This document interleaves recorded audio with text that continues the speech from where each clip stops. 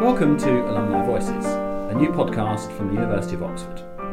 I'm Guy Collender, and every month I'll be speaking to a former Oxford student about their career, life after Oxford, and memories of their alma mater.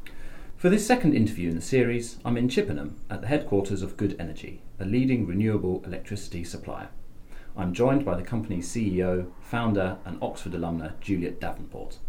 Juliet, thank you for inviting me to your offices. Lovely to see you.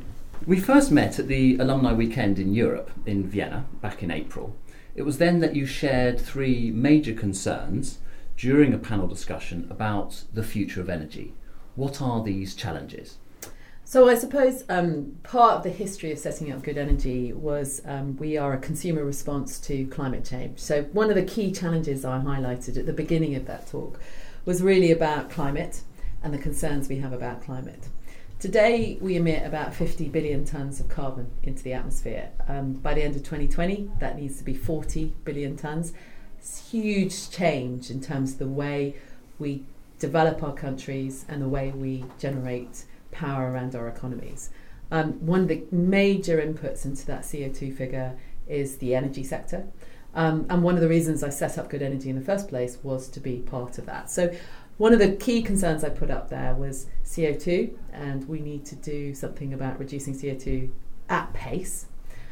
The issue you have around that is that if that was your only concern, then we have all the technology in place to be able to do that. We know what to do. The other side of that is really very political. And what that means is that you have challenges like energy security, where your power comes from, and how that impacts on the global economics.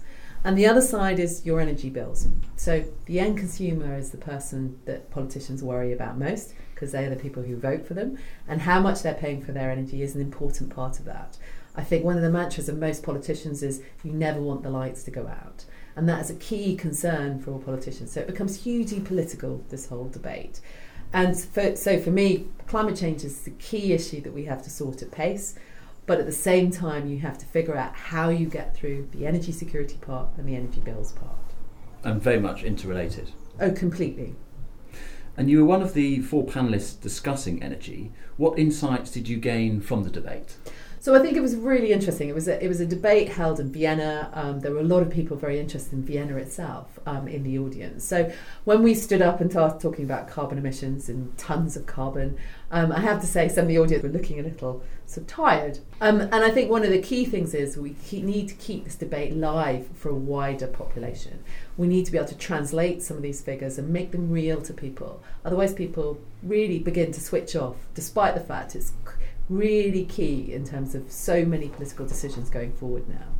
And one of the points that we are beginning to make is try to talk to people about what climate is doing. So one of the things about trying to reduce to the 40 billion tonnes of carbon by 2020 is that should keep us on a 2 degrees C warming. If we go outside 2 degrees C, we've never experienced that as humanity. As a society, we don't know what that feels like. So suddenly we're in uncertainty realm. And I think once people begin to see that a little bit more and can actually visualise what that feels like, then the urgency that we need to do about climate change will come forward. So I took that away, and then obviously the other panellists were very interesting in terms of what they said, bringing very different perspectives. So it's good that these discussions are being held, but so much more needs to be done. Completely, yes. And talking about these topics in Austria was very appropriate because Austria has a great reputation for renewable energy, particularly hydroelectric power. What can the UK learn from countries like Austria? So Austria was one of the countries I studied years ago, one of the first countries I went to see how their policies worked and how their renewable energy worked. And one of the key things you take away from Austria is that Austria is not only about electricity, it's also about heat. They have a lot of district heating systems, but they've also managed to integrate renewables very well into communities. So you can go into local communities in the mountains, and what you'll find is they may have a central biomass heating system that the whole community will be responsible for. So they'll be on call at the weekends.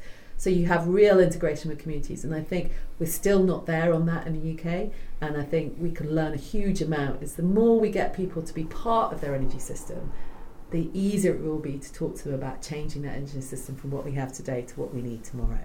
And you studied atmospheric physics at Merton College in Oxford in the 1980s, and this led to your interest in climate change.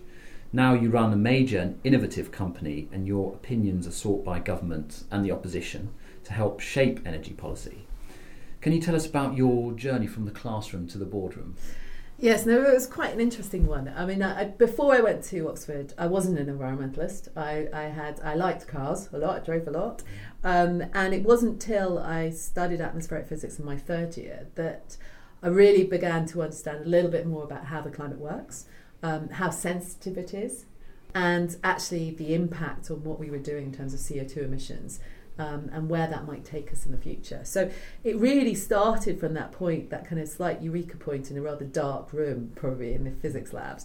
But it got my interest immediately. And I took it from there. It took a while, to be honest, because the renewables industry, I went to a talk in the renewables industry early on at that time.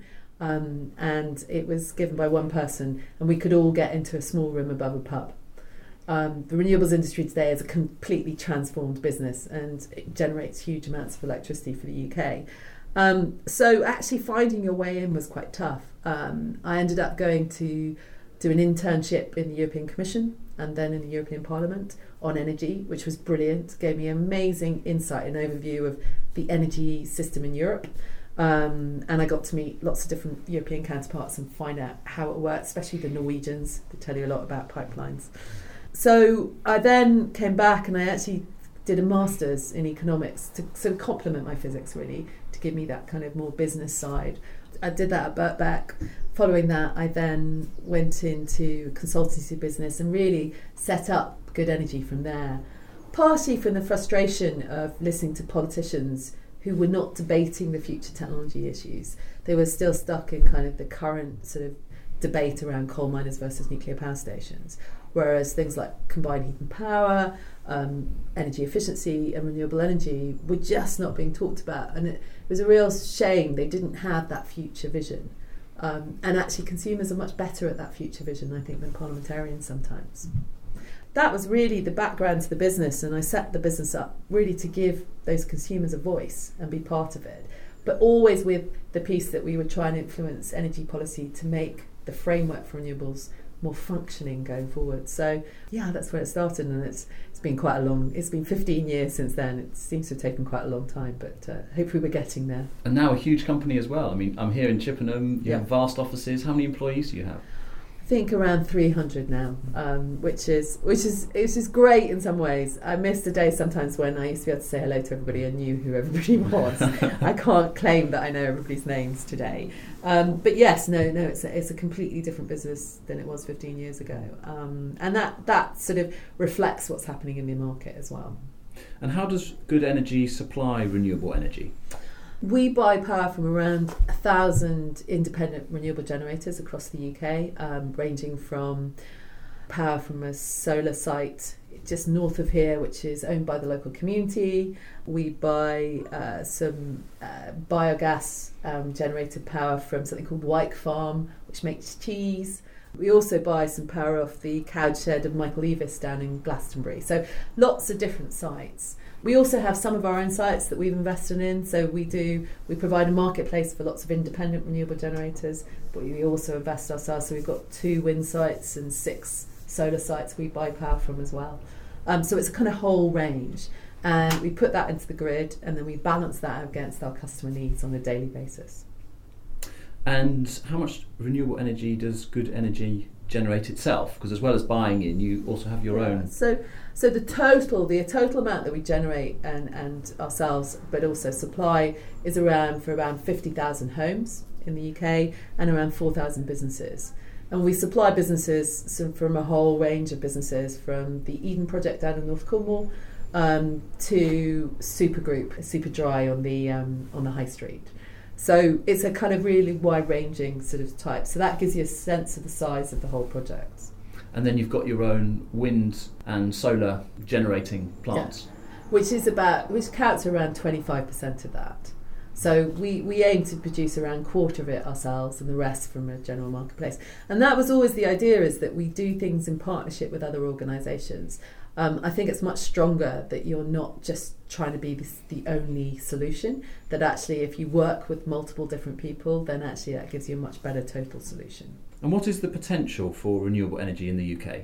So it's really interesting. So the UK at the moment, I think it was last weekend, about 43% of our electricity came from wind and solar. It's summertime, so it's obviously slightly lower demand than winter, but still that's a pretty amazing number. I mean, I think this winter, we saw in January about 14% of the electricity generated from wind farms in the UK. So we're seeing records smashed all the time in terms of the amount that's coming from renewables. In terms of going forwards, though, I mean, we have done the work to look at the UK could become 100% renewable. And that is a challenging position, but we see that the resource is there. And you've investigated that and said that could be possible by 2050. Yeah. Do you think that's realistic? I mean, it's not just the science, it's politics as well. No, so that really is. So when you look at the science and the innovation side of it, I feel completely confident that we have the innovation capability in this country and worldwide to look at things like storage, to look at the Uber for energy, which would be kind of matching people's energy demand and people switching on and off demand side management, and sort of new technology breakthroughs to help us manage this situation. The issue we have is politically, can we get there? And that really comes back to, are we prepared as a society to move away from oil and gas and coal and actually embrace a new technological future? And that really has to be for us as a society to make that decision and move forwards. And you're hopeful that we're going in the right direction? Yes, I mean, I think it's really interesting. I'm seeing much more optimism around this sector than I've seen for a very long time. So the solar optimism we've seen with the significant drop in prices, I think that's given everybody a real thing to embrace, because they feel that we can see solar dropping below traditional fossil fuels, which I think is a huge breakthrough and gives people that confidence that yes, we can do it. I think storage will be the next one. I think storage has been fairly sort of stable, nobody's really worried about it, but with a lot of cars coming forwards and some of the regulations insisting large cars need to be hybridised, we're seeing that innovation coming through in battery now, and I think that for me is the next big step. And there are many job opportunities in the renewable energy sector.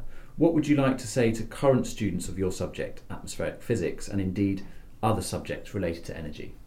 So I think what's really useful for companies, but also for individuals, is to go and see if you can do a placement. I think it's fantastic.